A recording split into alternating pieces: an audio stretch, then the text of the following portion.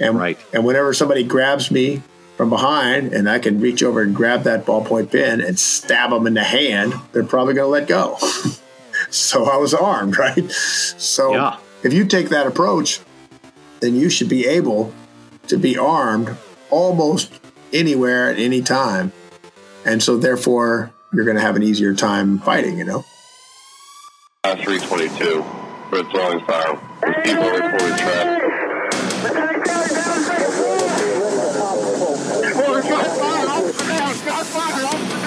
Imagine if every moment of every day was unscheduled, unknown, and uncertain, where you had to choose between your life and the life of another, where you were deployed somewhere in the world to face an unknown threat and an unseen enemy. This is the podcast designed to serve those who serve us. So join me as we unpack and uncover why we do what we do when we do it from life's most extreme moments. I'm your host, Jeff Bandman, and this is Mindset Radio. All right, welcome back. Listen, we're going to continue this conversation with Matt Larson, who's currently serving as the Director of Combatives at the United States Military Academy at West Point. Matt's got just a slew of experience across the military and variety of services in his work overseas. Really let's call it, what do you think, Matt, the godfather of modern combatives in a way? I get called that all the time. I think I get a lot more credit than I'm due on that, though. At the end of the day, the combatives program was a collaborative effort, and I just happened to be the guy who was the face, So and I think probably the visionary for seeing that there needed to be a different way, that there could be a different way, and then ultimately kind of the guiding factor for how to implement that. And I think that's a major piece of the equation. And yes, it takes an entire group of amazing people who are really good at what they do to really bring about change in such an important area. And so, when we talked on Monday, we kind of hit a topic that I wanted to circle back to, which is this idea of how to really invite someone into doing something like this, and I phrase it that way because we talked about kind of the trainers, and they're really focused on, the guy that wants to be there, the person who wants to be there, that's easy, right? They get them in the gym, they're training them. But, because of the worlds we work, we have a whole population of people out there, most of which may choose not to do this, or may not understand the value of it, or may not see where it connects or why to even do this. And there are people out there in specific roles, even within the departments, or just a standalone person who wants to get his partner engaged or wants to get their partner engaged in doing something. What have you extracted over your experience? How do I get somebody who's kind of maybe not jumping up and down to go do something like this, and get on a mat or train this way? What have you learned?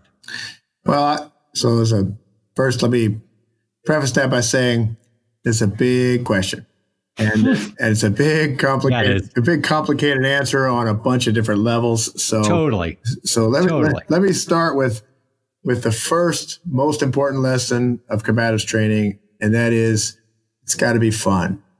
Yeah, and that's really the key, right? Like, so imagine this, right? Why does judo have a hard time growing? Because judo's the things they do are great. It's a really good martial art. There's lots going on that's great. But the first thing that judo does is teach you how to do break falls. And they have this, it's probably true. It's a good idea that to do break falls so that nobody gets hurt when they're taking falls. That's probably true, except it sucks, right? So when you come to a judo club, basically you fall down a lot. That's your first few lessons, right? So, yeah, great. So it sucks. So they scare everybody off, right? So that's the first lesson, man. It's got to be fun. Now, what I do to intro people, first thing I teach them is just basic pummeling, right? Exchanging body locks, cooperative pummeling, like every peewee wrestler in the world is learning as a warm-up drill, right? And after I've got people, fighting, they understand that it's hard, but it's not terrible, and nobody gets embarrassed while you're doing it. Then it's really easy to put your handguns on with your with your leather and whatnot, and then fight over who's going to control the weapons while you're standing up. Yeah. It takes like 2 seconds to teach all that, right? And you can show them how to pummel against the wall. Now let's add guns. Now we're fighting over who's going to control the pistol in the fight. And that's actually what real combatives is, right? Let's dispense with the idea that it's unarmed fighting, because it's not armed fighting. And if you are training to fight unarmed, well, you're probably a fool. So when, for example, can you not be armed? I always say, okay, so imagine I'm going to get on a plane today and fly to Cairo. Not really, but just imagine I was. Could I be armed? Well, yeah, because nobody's going to take that ballpoint pen out of my pocket. And, right. And whenever somebody grabs me from behind and I can reach over and grab that ballpoint pen and stab them in the hand, they're probably going to let go. So I was armed, right? So if you take that approach, then you should be able to be armed almost anywhere at any time. And so therefore you're going to have an easier time fighting, Yeah. And I think that, I think there's two things. One, I like the idea of, you make it fun, right? You get a little bit out, especially in some of the departments where maybe you can't go to certain degrees, or, you've only got limited time. You can actually instill some skills and, make it enjoyable and make the training worth being there and having a good time with it. But I like what you're saying there when it comes to, you're never really unarmed. I mean, if you're unarmed, that's a self-inflicted wound right there. It's because you're not leveraging everything around you. And again, that's why I like the combatives aspect, because I think it teaches you a new way of thinking and approaching the problem at hand.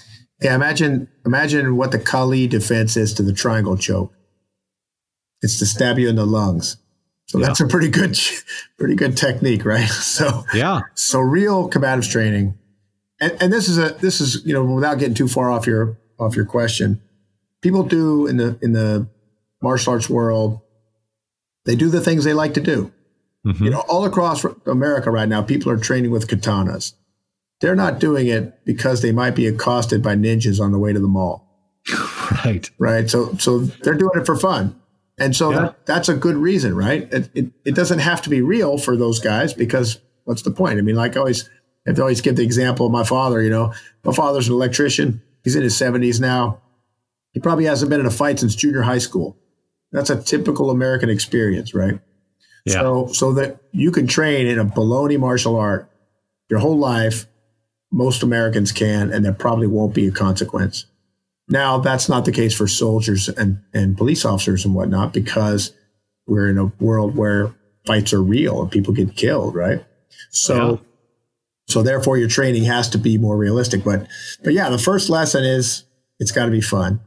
And this is the real, we talked about earlier, that the real expertise of a combatives instructor is how to build a program within a unit's culture, right?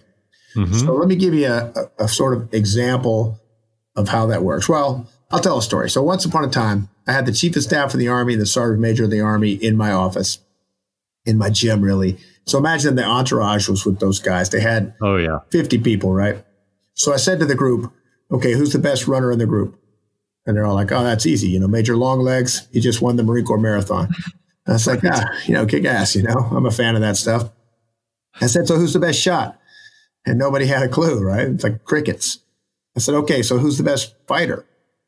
And once again, nobody had a clue. So I said, okay, so what you're telling me is that this organization has selected running as more important than shooting and fighting. And they couldn't deny it, because everybody knew who the runner was because they valued it, right? And they thought they valued shooting, but they didn't know who the best one was, so they didn't really value it, right? And fighting the same way. So then the question is, why? It's not like they had a committee meeting and decided that running was more important than shooting, right?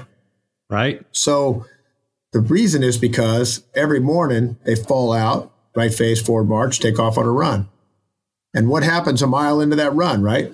The first person starts falling back. And what do we all think of that person?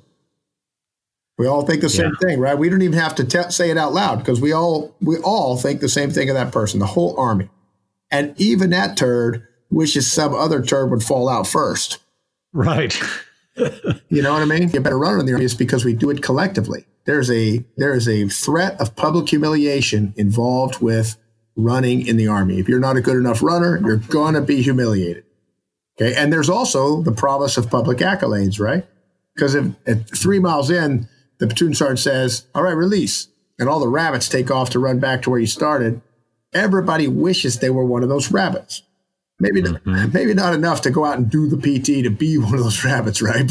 But they all wish, like, it's like the people who are buying the Thigh Master, they wish they were in better shape. Right. So don't necessarily want to do real PT, but right. The desire is there, right? Yeah. So, yes. So that's why they value running. Now, so what about shooting? So what I always tell people is last time you went to the range, and we're talking about Army people here, who found out how you shot? Because most likely it was you and maybe the guy who helped you finger whip the score and then the company clerk. Yep. And maybe nobody else, right? So what if you post the scores when you get back?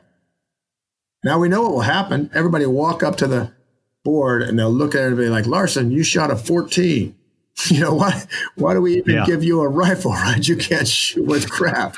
Right? All the shit talking will start. And then the next time we go to the range, everybody will remember that and they won't want to be that guy and they'll take shooting more seriously. See, so that's the effect that competition has on people. It gives you the threat of public humiliation and the promise of public accolades. Okay, so the downside of that is it's why people don't like to do it, right? Next thing you know, you've got the non-shooters trying to get out of it the same way they try to get out of combatives training, and for the same reason. They don't want to be humiliated. Okay, right. But the good news is it drives your level of expertise in your organization higher than it can get any other way. Yeah. Yeah. And it starts to bleed into the culture of, how you grow and become successful in your organization. So imagine how you apply that same lesson to fighting, right? So I'll give you the sort of Neanderthal method that you might be familiar with. But, when we started this in 2nd Ranger Battalion, the way it used to work was on payday activities, the sergeant major would come out, call guys out at random. It'd be like, give me the 1st squad leader, 2nd platoon, Charlie Company, and the 1st squad leader, 3rd platoon, Alpha Company. And those guys would fall out in front of the whole battalion and fight. So the way, imagine that for a second. Now, over there in Alpha Company someplace, you have that guy running his pie hole saying, I would just shoot you, right? Like the proverbial, I would just shoot you guy, right? So the first thing we should note is that we are making fun of the proverbial, I would just shoot you guy, because we know what he's about. So that guy falls out.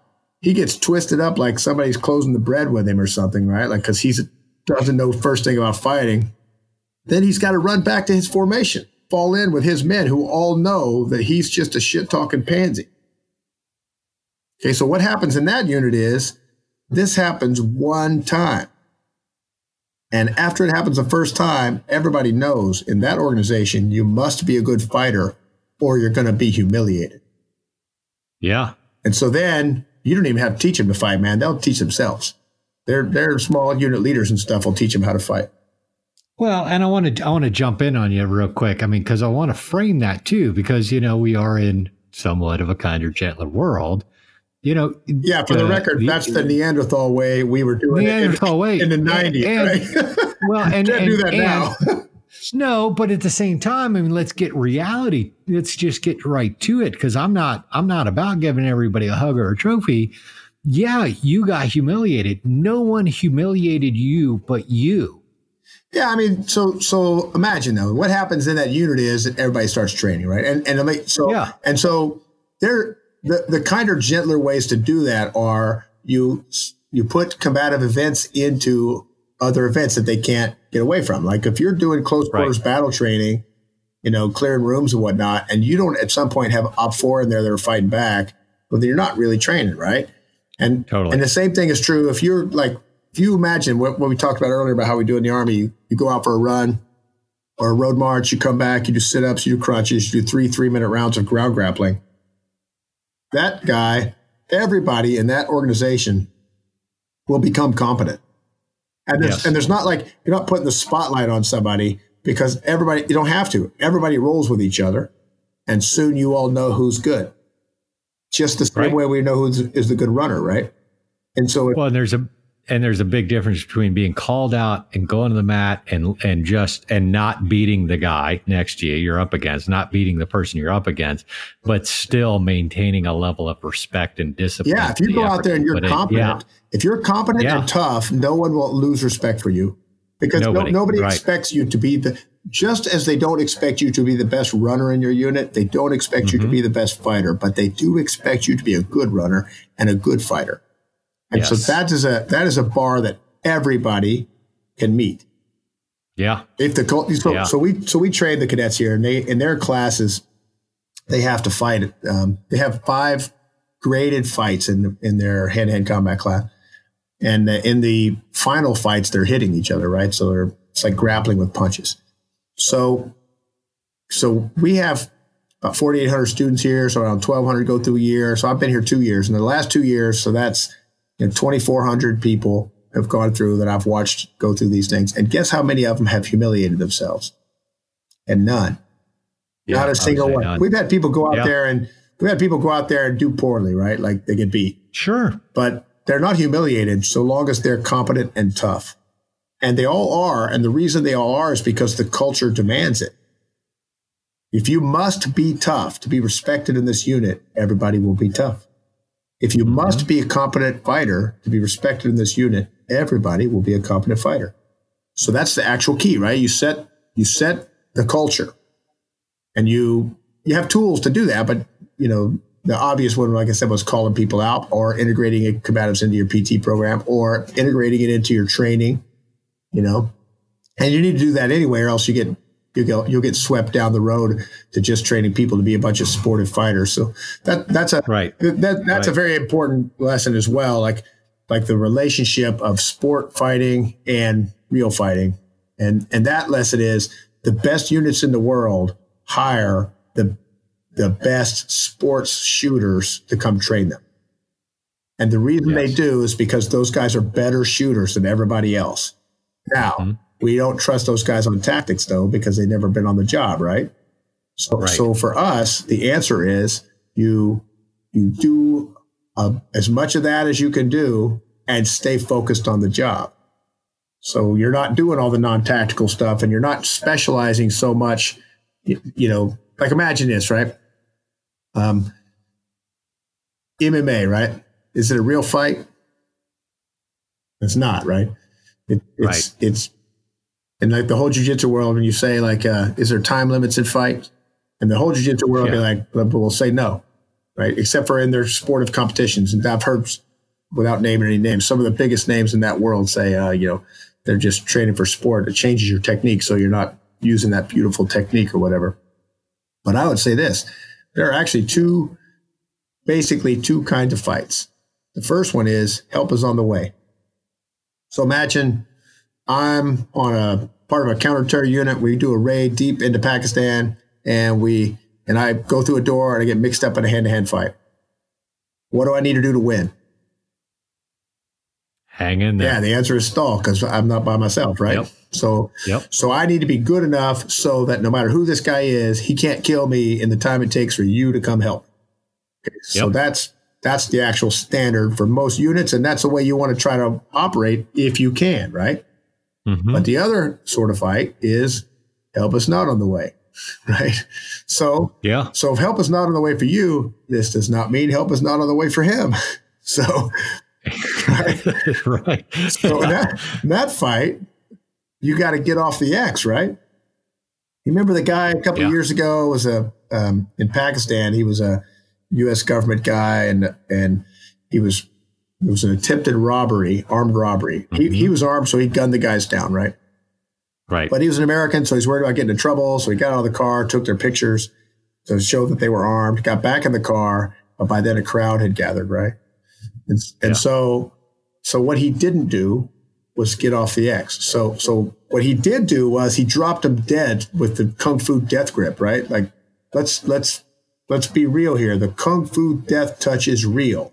When your trigger finger touches that trigger, people die, right? So 100%. So even if you use the Kung Fu death grip onto people and drop them dead at your feet, you have not won the fight. You got to get off the X on that. So that means really is that every fight has a time limit, right? That time limit is imposed by the tactical situation. And you have to have the skill set and the tactics to be able to win within that tactical situation. So back to what we're talking about, mixed martial arts or jiu-jitsu or whatnot.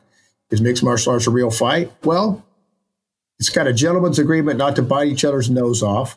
Nobody's got a gun or a knife, and nobody's buddy's going to jump in, right? So it's kind of a fight, but it's like a fight in a tactical vacuum. Well, and there's a known end to it. There's an end point. Yeah. Nobody's going to pull a knife out and stab you in the lungs, and they do in real fights. That doesn't mean the real fighting is drastically different than MMA. It's not drastically different. The same sort of training methods, the same sort of techniques, very similar work in real fights, right? But is a big word, right? Like, but in real fights, his buddy shows up. You can't cook the guy for 30 minutes waiting for him to make a mistake like you can on the mat in jiu-jitsu, right? Right. Yeah, that's not happening. That's not real fighting, right? Yeah, you're not strategically like pulling out this and not that and waiting for this or waiting, it's on. The fight is on, right? And the fight is on, right? And it's on until you've created an opportunity to escape, right? To get out of it or get away from it, or help survive. I like that. I mean, I love that. That just, again, I'm going to kick back to like the whole thing around like, what is a mindset? Mindset is, well, they're just two kinds of fights that we're going to run up against, right? It's either helps on the way or helps not, one or the other. Yeah. And act accordingly. Imagine a cop on a traffic stop who's got somebody behind the car and they start getting into a fight, right?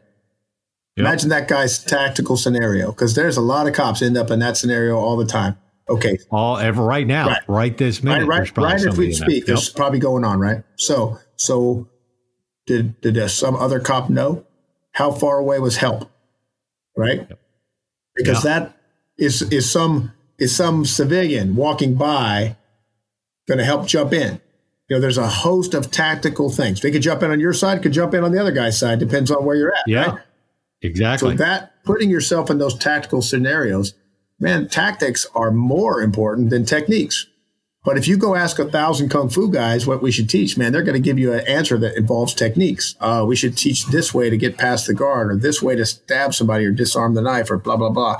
All of which doesn't matter. I don't care what techniques people use.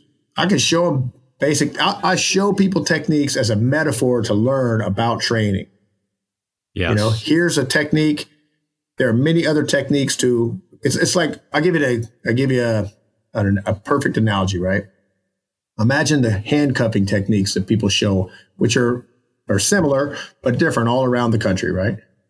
Right. So imagine that. Those are analogous to a method that you would use to cross a linear danger area with a rifle platoon. So imagine what that means. So when you're crossing a linear danger area, what is important is that if the bad guys come along, you're ready to initiate fire maneuver, right? So that's all your techniques. If you don't know fire maneuver, in other words, if you don't know how to fight your squad or fight your platoon, you don't know how to maneuver them in a fight, then it doesn't matter what technique you used on the linear danger area, because you're going to lose that fight anyway, right? Right. So the handcuffing techniques are the exact same thing. It doesn't actually matter which technique you use. If the fight starts and you don't know how to fight, then you're going to lose. Yeah, there will be no handcuffing involved. Yeah. That's just like a way to put these cuffs on the guy and secure him. And as I'm doing so, be ready to initiate the fight. And if I don't know how to fight, you might as well just throw them at the guy and say, cuff yourself. Right. Hey, do me a favor, put these on real quick. 100%. And I think that goes back to, one, that's why I wanted you to come on the show, because I think these are all things you're not going to get from just, shoot, move, and communicate on the range. You're not going to get them from, ready ups and punching holes in paper and whatever drills you're going to do. Right. Highly valuable for a certain context, but this kind of stuff right here, trains you deeply to, and I believe, at a very cellular body level, to be creative in every moment. I mean, for me, I talk about creativity, right? Three things to me that makes the operation mindset, right? Brings somebody to the table. And this comes from my research and my experience and everything over time. The three major things, right? The ability to be comfortable in any environment at any time, the ability to be confident in your own capabilities, and your ability to handle whatever comes up, and then the creativity to work the problem, right? To find the answer to the problem, because nothing's ever going to be the same. And to me, that's why I love this idea. And I wanted you to come on and have this conversation, because it trains that creativity that, like you talked about before, right? A never being unarmed. Do I have a pen? Do I have a plate? Do I have a table? What can I do with this coffee cup in my hand? It brings it right up front with you right now. Yeah, imagine too that what we're really talking about is how you get people training, and then so consider, right? We know about the psychomotor learning process. We know what it takes to learn physical skills, like we talked about earlier. Okay, so now picture yourself: you're a hockey player and you're skating down the ice, handling the puck, right? What are you thinking about? Well, it's not skating. And it's probably not handling the puck either. What you're right. Thinking about is tactics. Where are the other members of my team? What play are we running, etc. Okay. So what we need to do individually is train ourselves on all the techniques such that we can think about tactics. Because if you're caught up at the technique level, if you're still like trying to get the handle on the techniques, that's what you're thinking about. It's like whenever you first start training guys in units, like in close quarters battle, here's the thing that always happens, right? Put a bad guy in the room, a clearing team comes in, 3 or 4 guys, and the bad guy starts fighting. Inevitably, everybody will lose security, right? It's like if you ever seen a bunch of 5-year-olds playing soccer, right? Right, exactly. They'll all be hurting around the ball, like nobody's got their, so that's the natural thing, right? So what we need is, we need to have the ability to know that guy's a good enough fighter that he can handle it, and know that if he can't, he'll know it and he'll be able to say, hey, little help, and then we'll come help him, right?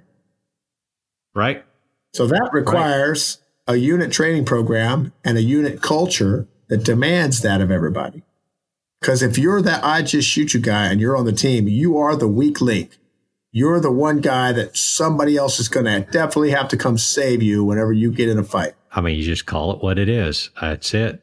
You become that place. And I think that's what we're really trying to shift, and I know there's a lot of people out there doing a lot of great work to help shift that mentality in people, right? To help shift that, that won't happen, or I don't need that.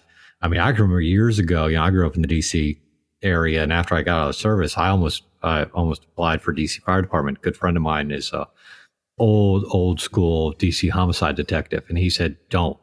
He said, do not come to work for this department right now, because it was at a time where they were leaving other officers. Guys would be calling for help on the radio. Nobody would come help them if they didn't like you. I mean, there's a lot of stuff going on, and there's a lot of organizations across the United States. I mean, most departments are 10 people or fewer. You're talking a lot of people are out there on their own. And unfortunately, you also see that those are a lot of the departments that maybe aren't fully ready to handle what comes out. Yeah, most departments are very small, just a few people across the country. There's only a few big ones, which also tells you that the cultural fight, the fight to shift the culture, it's very complicated because you have to imagine this. Why everybody who's listening to us probably knows this, but why do we have a bunch of law enforcement people who are overweight? Well, we have that because of 2 reasons. Number one, your job is to sit on your butt most of the time. When you're driving around, many hours a day, it's hard to do the PT required to stay fit. And so a lot of people don't. And a lot of departments, in fact, most departments, can't make you. because they're having to deal with, like I said, union rules and all kind of other things going on like that. So the cultural problem is really where it's at. Yeah. Yeah. And that's why, I think that you got to reach the people that are a little more self-motivated, and then empower them to invite the others along. I've worked with a guy who's massive fitness cat. I mean, just crazy, awesome, right? And totally honest about his place in life, and that it's work for him. It doesn't come natural, but it's just a way he's chosen to be in the fire service. And, he has had to really learn how to invite other people into, create the opportunity for them to take advantage of that, to think that way, to be that way. I mean, I'll give you an almost exact example that applies to everybody as well, right? People are intimidated by the gym. If you big, muscular, strong people say, "Hey, why don't you come work out with us?" They're afraid to go get embarrassed in there. Dude, I was for years. Right. So how do you scared? So how do you get them in? You have to be the most inviting, right?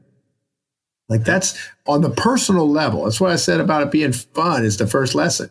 On the personal level, it needs to be fun, and if you can get a person to get in the gym and get them past those first couple of weeks when they're all sore, you'll probably have them, if the culture and if the culture demands that of new people and then keeps that demand going, then you'll have it, right?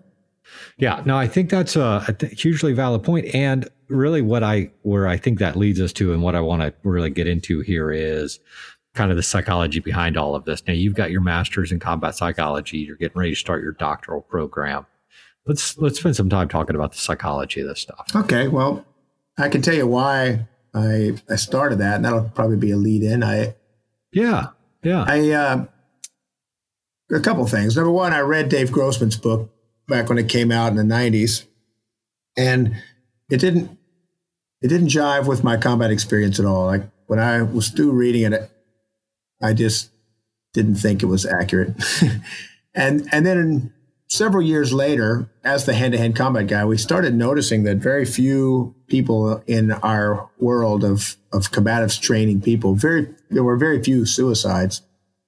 And so I had a meeting with General Cornum, Rhonda Cornum. Some of y'all may remember her. She was the flight surgeon, female flight surgeon, who was was captured in the first Gulf War, and she was captured by the Iraqis. And she didn't admit it at the time, but because she didn't want to hurt women's chances in the military and whatnot. But I believe she was abused quite a bit while she was in captivity. Anyway, she was in charge of the Army's resilience program, and so I had a meeting with her, and I was trying to, roll combatives into that program because I thought there might be some, because I thought this connection was real. And so she said, well, it probably is, but she said, but we are bound by law to only use peer-reviewed science. And so I started looking at all the peer-reviewed science, and I realized that there's just not that many psychologists and psychiatrists who are doing good science, who are also warriors, out there getting in fights. It's just a small number of people. So those two things sort of motivated me to start studying psychology more. As we talked about, a combatives program, the mindset is at least half of it. And so basically I'm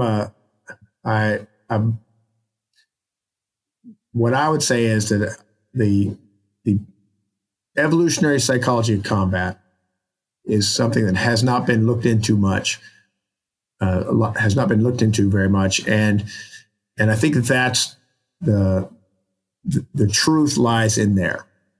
So what I'm working on now is I'm actually writing a book that's going to do two things. The first half of the book is a taxonomy of combat experiences, a biological taxonomy of combat experiences. And I'll explain that in a second. And the second half of the book is an explanation of what moral injuries are and what actually creates them.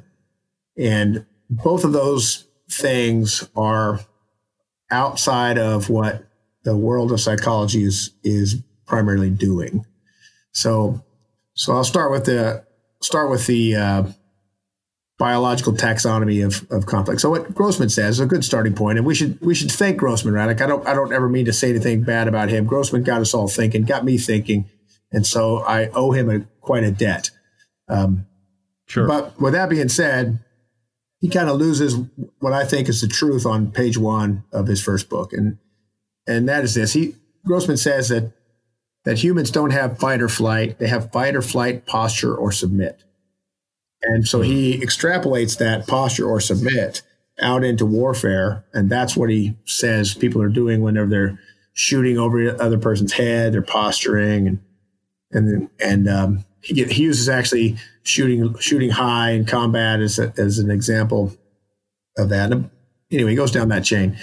But what is wrong there is that he conflates two different biological mechanisms. So imagine in combat that happens in the animal world, there are basically two kinds. Well, I should say there are three kinds, but the third one is an extrapolation of the first two. So the first one is predator and prey behavior. So predator and prey behavior, it's an important one to understand because it's how our brains evolve. So imagine this. So bacteria come in predator and prey. And when a predator bacteria attacks a prey one, juices are released from the cells, right? We're talking single cell organisms. And right. So those juices can be picked up by the other prey bacteria, and then they will move away to get away from the predators, right? Okay, so what's important there is the chemicals floating through the water or whatever they're in, getting to the other ones and chewing them in. So now imagine this, a sponge is actually a colony. It's not one animal, right? So when you touch a sponge, the actual animals that you touch, they secrete chemicals that get pushed around by the flow of the water, and the whole sponge will know almost instantly, and the sponge will retreat. Like the whole colony retreats, right? So once again, they're communicating now on purpose as a colony to let them know we're on the defensive, right? So this is actually how our brain cells communicate with each other too. So that brain cells have, when they want to send a message, they excrete neurotransmitters that are picked up by the other brain or other cells, and so that's how they do it. It's just an evolutionary step from the bacteria and the sponges. See what I mean? Okay. Yeah, totally. So that's important because it means that thought, the whole concept of thinking, is dependent on the predator and prey dynamic. That's how ingrained it is. Billions of years, right? So try to say that in my best Carl Sagan, billions of years, right? Billions of years ago, we started that process that eventually ended up with our thoughts kicking around in our brains, okay? Right. Okay, right. So then that goes all the way up to predator and prey behavior now. So imagine this. If a gazelle is out on the grass and he smells a lion, right? So animals deal with threats on a threat imminence continuum. So that means the farther away it is, they deal with it differently than if it's close up. This is all animals, right? All the way down to the bacteria, right? So that means if two gazelles are out in the grass and they smell the lion, what they will do is move out into the short grass or something so they're harder to ambush. And all the brain activity will be in the prefrontal cortex. Okay, so mammalian brains are so have you ever noticed how like a human hand and a bat's wing and a whale's flipper all have the same bones, basically, right? Interesting. So that's called a homology. So they all have share a common ancestor at some point, and so therefore the hand and the bat wing and the flipper were all evolving different directions from that common ancestor, right? So all mammalian brains are the same way. That means they could be as different as a whale flipper and a bat wing, right? But they basically have the same component parts. So that means that our thought processes work in very similar ways. Okay, so back to these gazelles. Whenever they're smelling that lion, all their brain activity stays in the prefrontal cortex, right? So they're outsmarting the lion by moving out into the short grass where they can't be ambushed. Mm-hmm. Okay, so now, though, if that lion jumps out of the weeds at them, well, now that's called a circus strike, right? Circus just means near, right? So it's a near strike. When the near strike happens, that means the brain activity leaves the prefrontal cortex, goes down to the hypothalamus, and we have what we call in humans panic. So that's just what happens when you're like driving down the road and you come across a deer and the deer jumps some crazy direction, right? That means the brain activity went to his hypothalamus, and in a deer if the deer jump was predictable, then they would be easy to catch. So they jump in some crazy direction, so they won't, right? So that same exact thing happens in humans. So we'll come back on that, okay?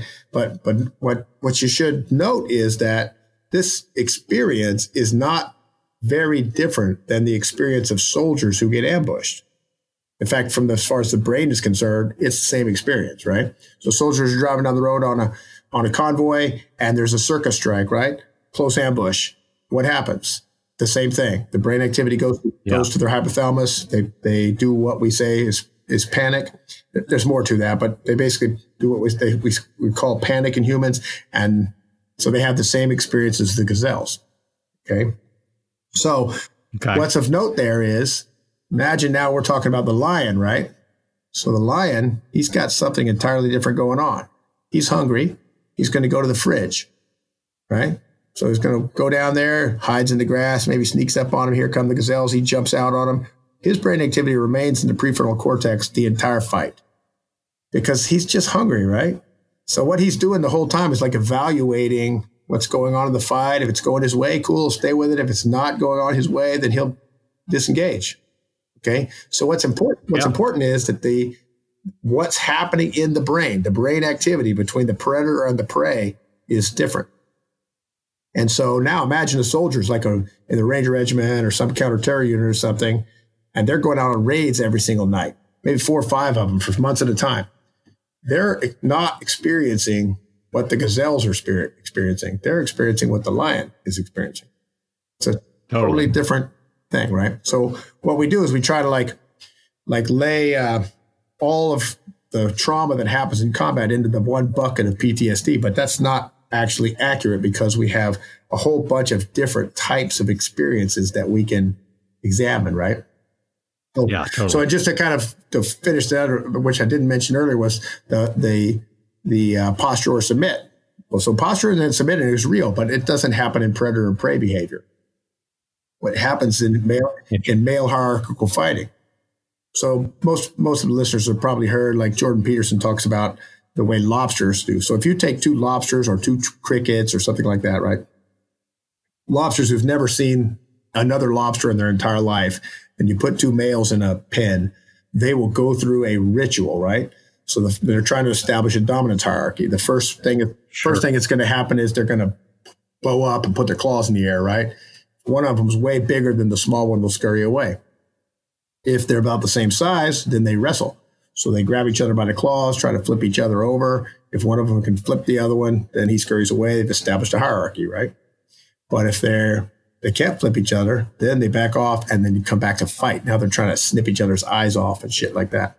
Mm. So the reason why they have the posture and submit portion is because if they just go to fighting, then lobster number 3, who's not going to be injured at all, probably win, right?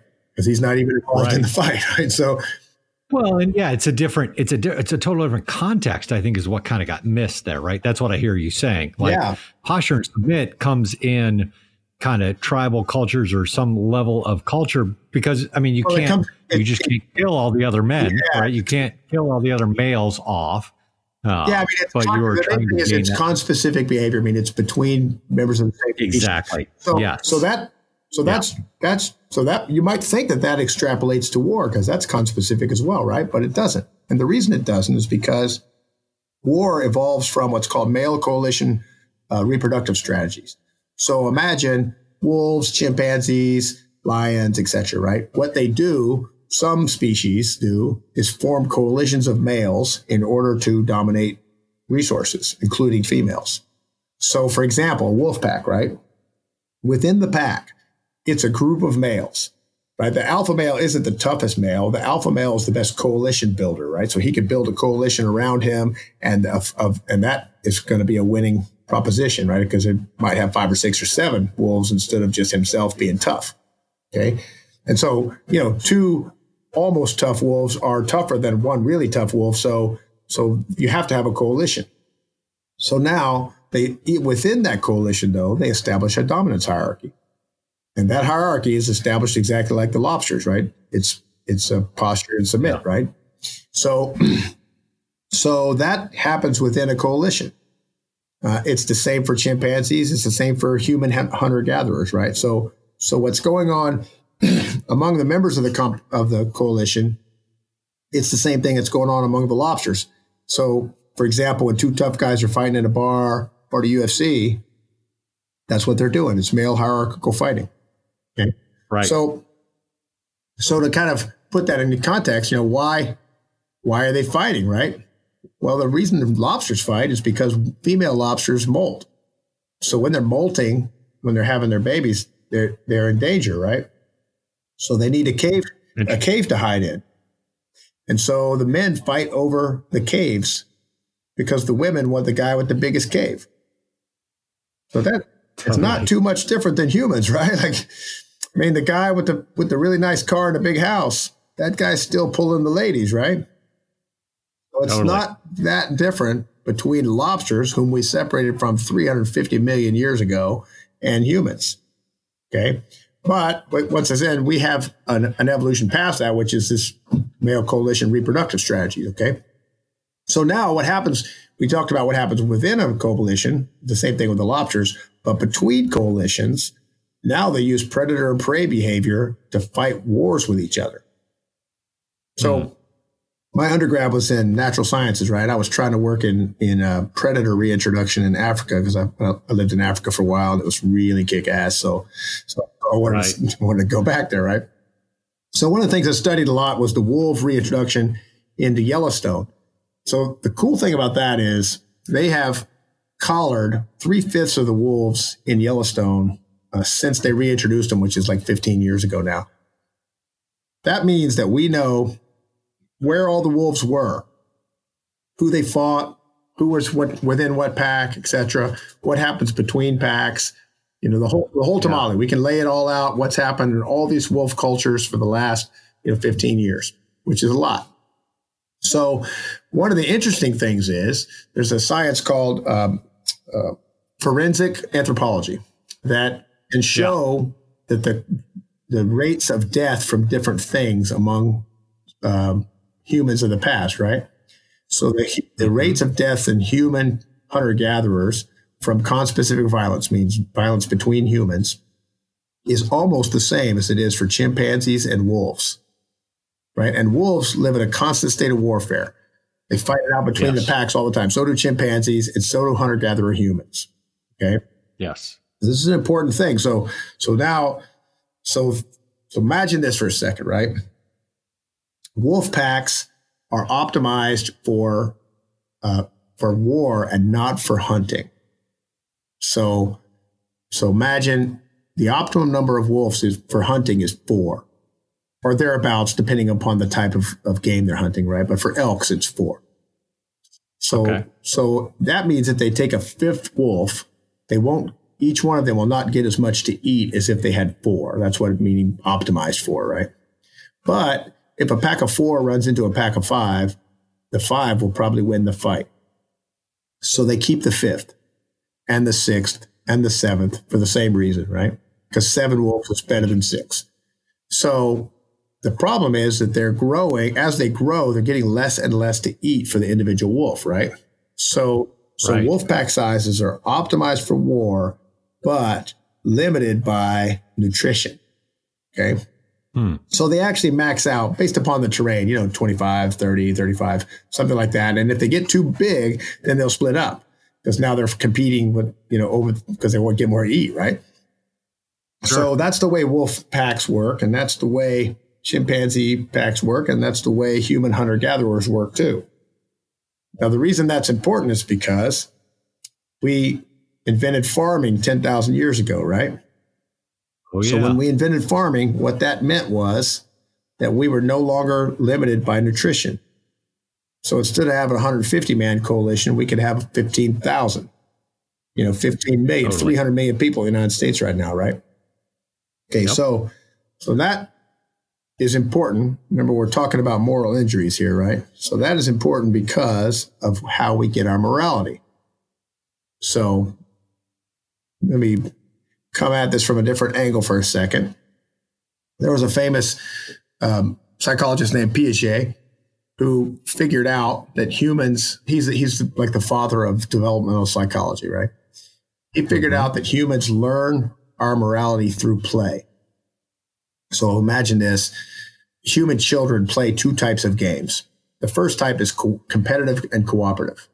So back to hockey, right? When much people are playing hockey, are they competing or are they cooperating? Well, they're really doing both, right?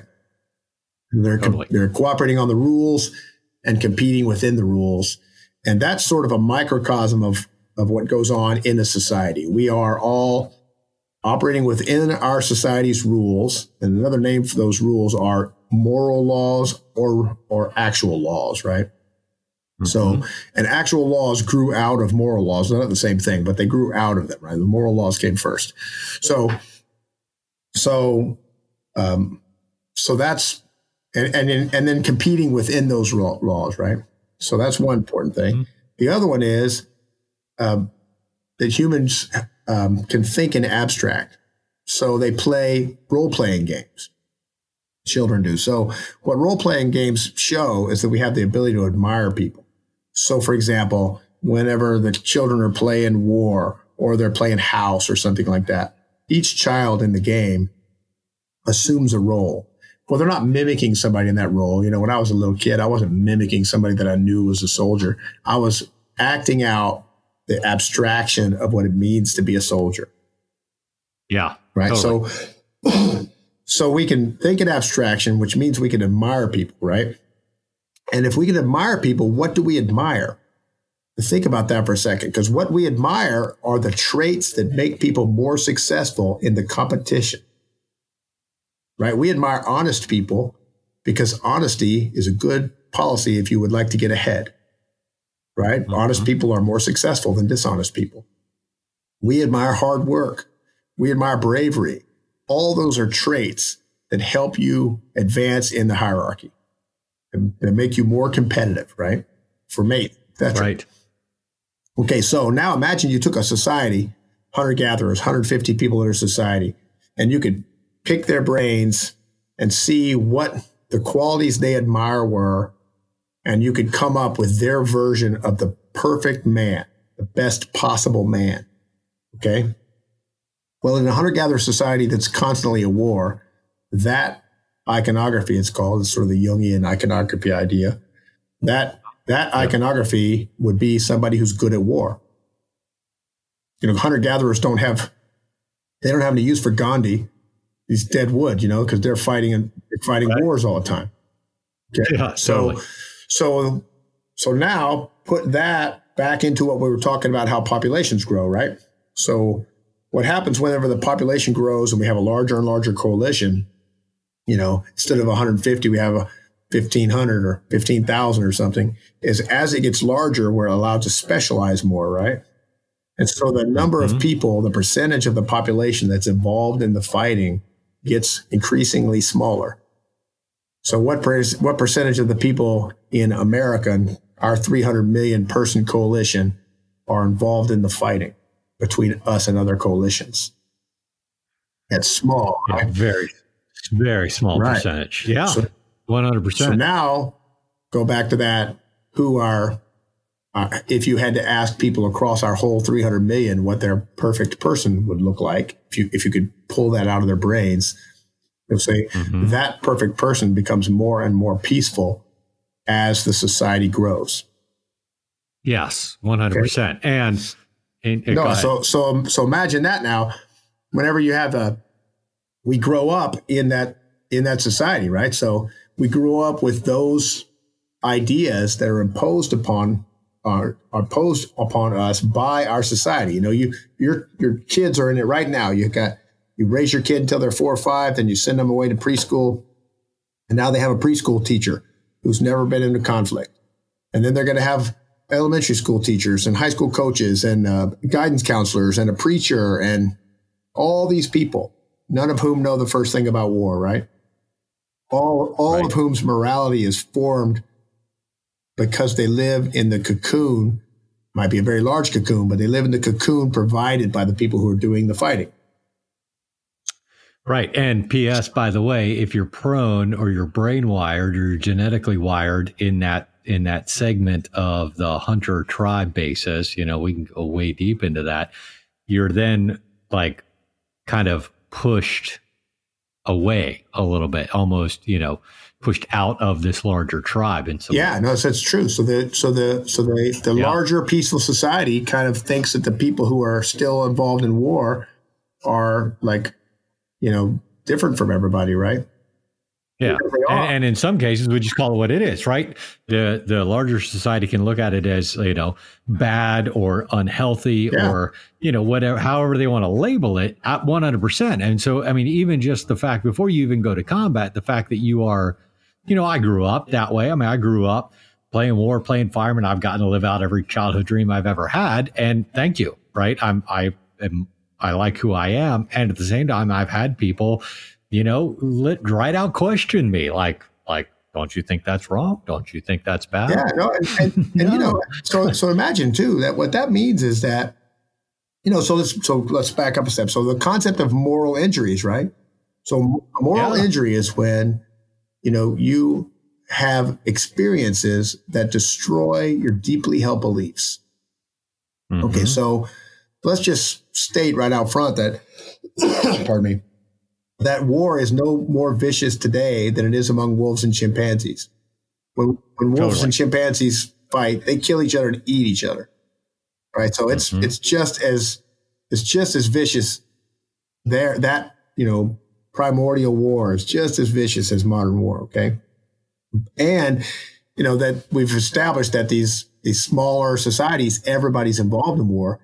So whenever we develop these moralities, then we raise our child in it, and then we send them off to war, and he finds that, and your kid finds that this war is really what it always was, and it destroys these beliefs that were imposed by a peaceful society. That's the cause of moral injuries.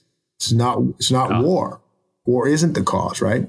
The cause is unrealistic morals.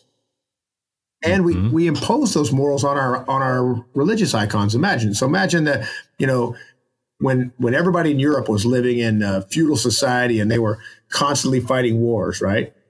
So they imposed their views like that on Jesus, right? It was their religious icon. Right. Okay, so that Jesus is not the same Jesus that the preacher down the street from you who's, is teaching your children today. That's the preacher. That's the Jesus that launched the Crusades. When I always tell a story when I'm talking to Christian people about it, I say, imagine whenever the Romans came to get Christ and one of the disciples pulled out his sword and lopped off one of their ears, right? Nobody said, hey, where'd you get that? Right. Yeah, because the disciples were armed. And so if you introduce that idea to people who are living in the peaceful society of America, that Jesus's disciples were carrying swords and ready to fight. Yeah. That just doesn't compute with them, because the modern Jesus, the one that we interpret through our culture today, is peaceful. It's almost like Gandhi, right? He's like but really, the Jesus in the Bible is the one who jumped over the tables and whipped people. His disciples. Yeah. I mean, I think we may have to come back and do a whole deep dive into just the moral injury aspect, because that's a conversation I could have for about 3 days. That is so, so important in so many ways. And I think it does start I think what it demands of us, though, I think my point I'm trying to get at is, and like I said, every one of those little things we talked about, every one of them has got lots of information involved in it, and we can talk people through the science. But the real point, though, is that our morals need to be examined, and they need to be morals that at the same time allow us to operate within a peaceful society and go to war without coming back damaged because what we saw hurt us. Because it isn't what you see that hurts you. It's that you were poorly prepared morally. Because the world is still, and this is even true within the military. Imagine this.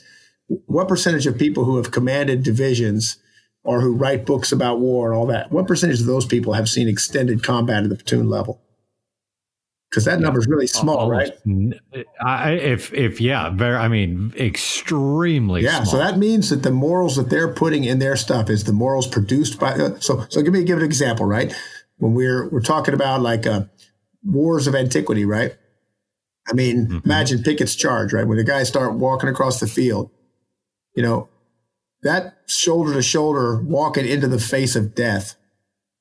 That is, first off, it's happening because all the people there do not want to be publicly humiliated by becoming cowards, right? So first off, that's that primal fear of humiliation, the loss of status, is more powerful up to a certain point than fear of death. That's an important thing to know. Second, it's being applied to us in a way that is not within our natural way of fighting. Because human hunter-gatherers fight the same way wolves and chimpanzees do raids and ambushes and stuff like that, right? When the Sioux Indians were fighting, the Arapaho or whoever, they were fighting like wolves. They did raids. They rode into the territory of the other ones. They try to steal their women. Down the list, right? So that's the kind of warfare that our biology has prepared us for. Okay, so there's two things to think about going forward. One is, are we fighting within the ways that our biology has prepared us? And two, are our morals adopted to the real world? Because they must be, right? Or you're going to suffer. Yeah. I think that's a huge point because, in my opinion, they're not. They are very ethereal and wishful in a lot of ways. I grew up just like everybody else, right? My dad's an electrician. I grew up in the burbs. You know what I mean? My grandfathers were both involved in World War II, but mostly our morality in a peaceful society is not the morality of warriors or of a warrior culture.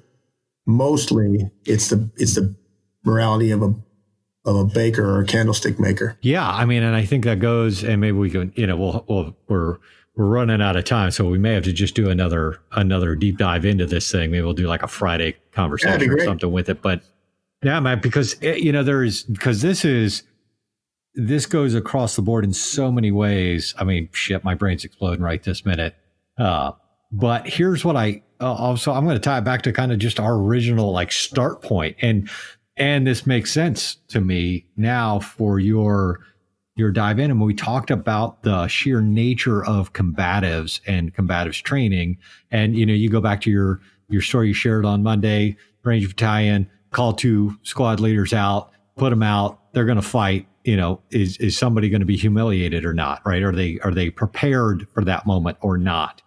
And, and so, man, that's where this is the value, right? This is the deep dive, real conversation that you never get to on why do I go do certain things? Why do I put myself in certain evolutions, training evolutions, prepare myself certain ways, not just from the standpoint of can I deal with this particular moment right this second, but am I carrying myself the way I need to carry myself to fulfill on the role and responsibility I have as a police officer, as a fireman, as a soldier, right? As all these things, regardless of what is kind of out there. So yeah, I would, just to kind of pull it back in, like you said, we have done a pretty good job as a community of understanding that you can train yourself, train skill sets and reactions into your autonomic brain.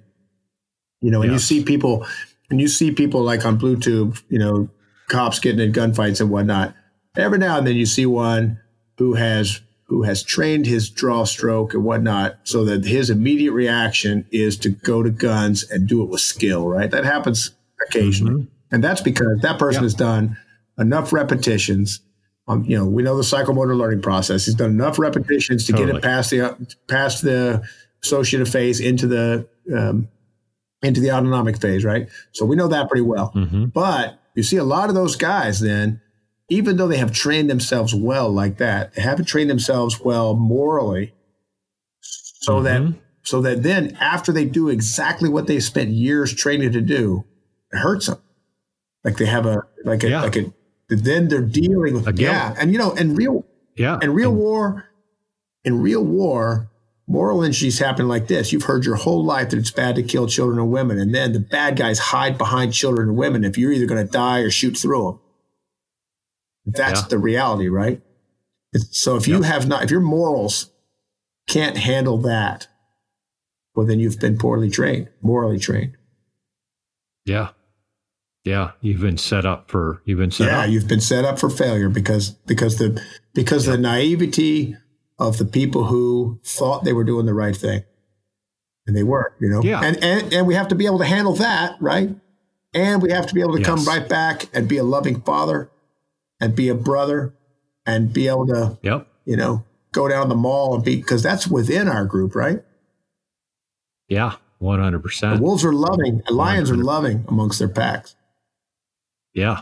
Yeah. And then we can, it might be a good conversation for us too. We can dive into the tribal issue and, how that hits us is it's a human, to be kicked from the herd, to be removed from the herd is like one of the worst things in the world.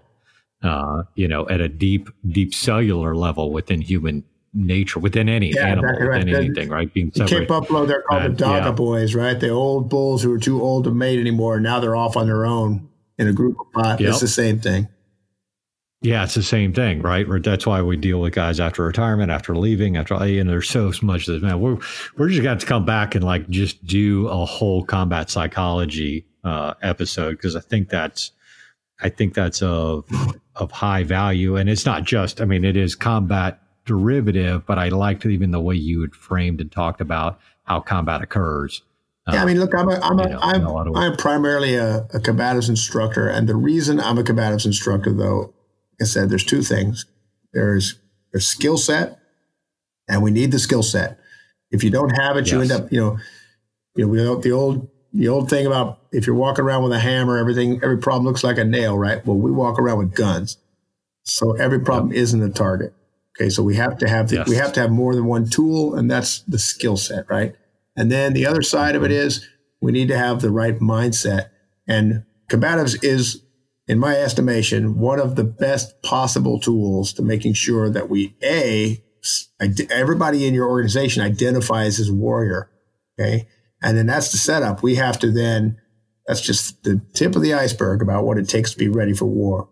Yeah, man, I agree. I think I will not disagree with that statement. I think combatives goes far deeper than most people really understand in creating yourself to be able to, handle and navigate and negotiate through situations, violent or not. Yeah. You know what I mean? Like that's, I think there's so much to it. So Matt, thanks for the time, man. I appreciate you coming on. We'll schedule another one because I think it's going to be worth getting into some other areas. And I think we could have a good conversation, but I really appreciate you taking the time and coming on the show and sharing, you're the real deal, right? Real lessons learned. You're not just talking about the psychological aspects from, having just gone to school and studied, great shit. You're talking about it from real life experience. And I really appreciate it. Well, thanks for having me, brother. I've enjoyed so much. Yeah, man. All right. Well, then that's going to wrap up this Wednesday episode. Ladies and gentlemen, that was Matt Larson. All of his information and where to get his books and follow stuff. And I recommend you pick them up. Will all be on opmindset.com/mindset radio. All the links to his social media stuff will be there as well. So thanks so much for listening, and we'll see you again on Monday.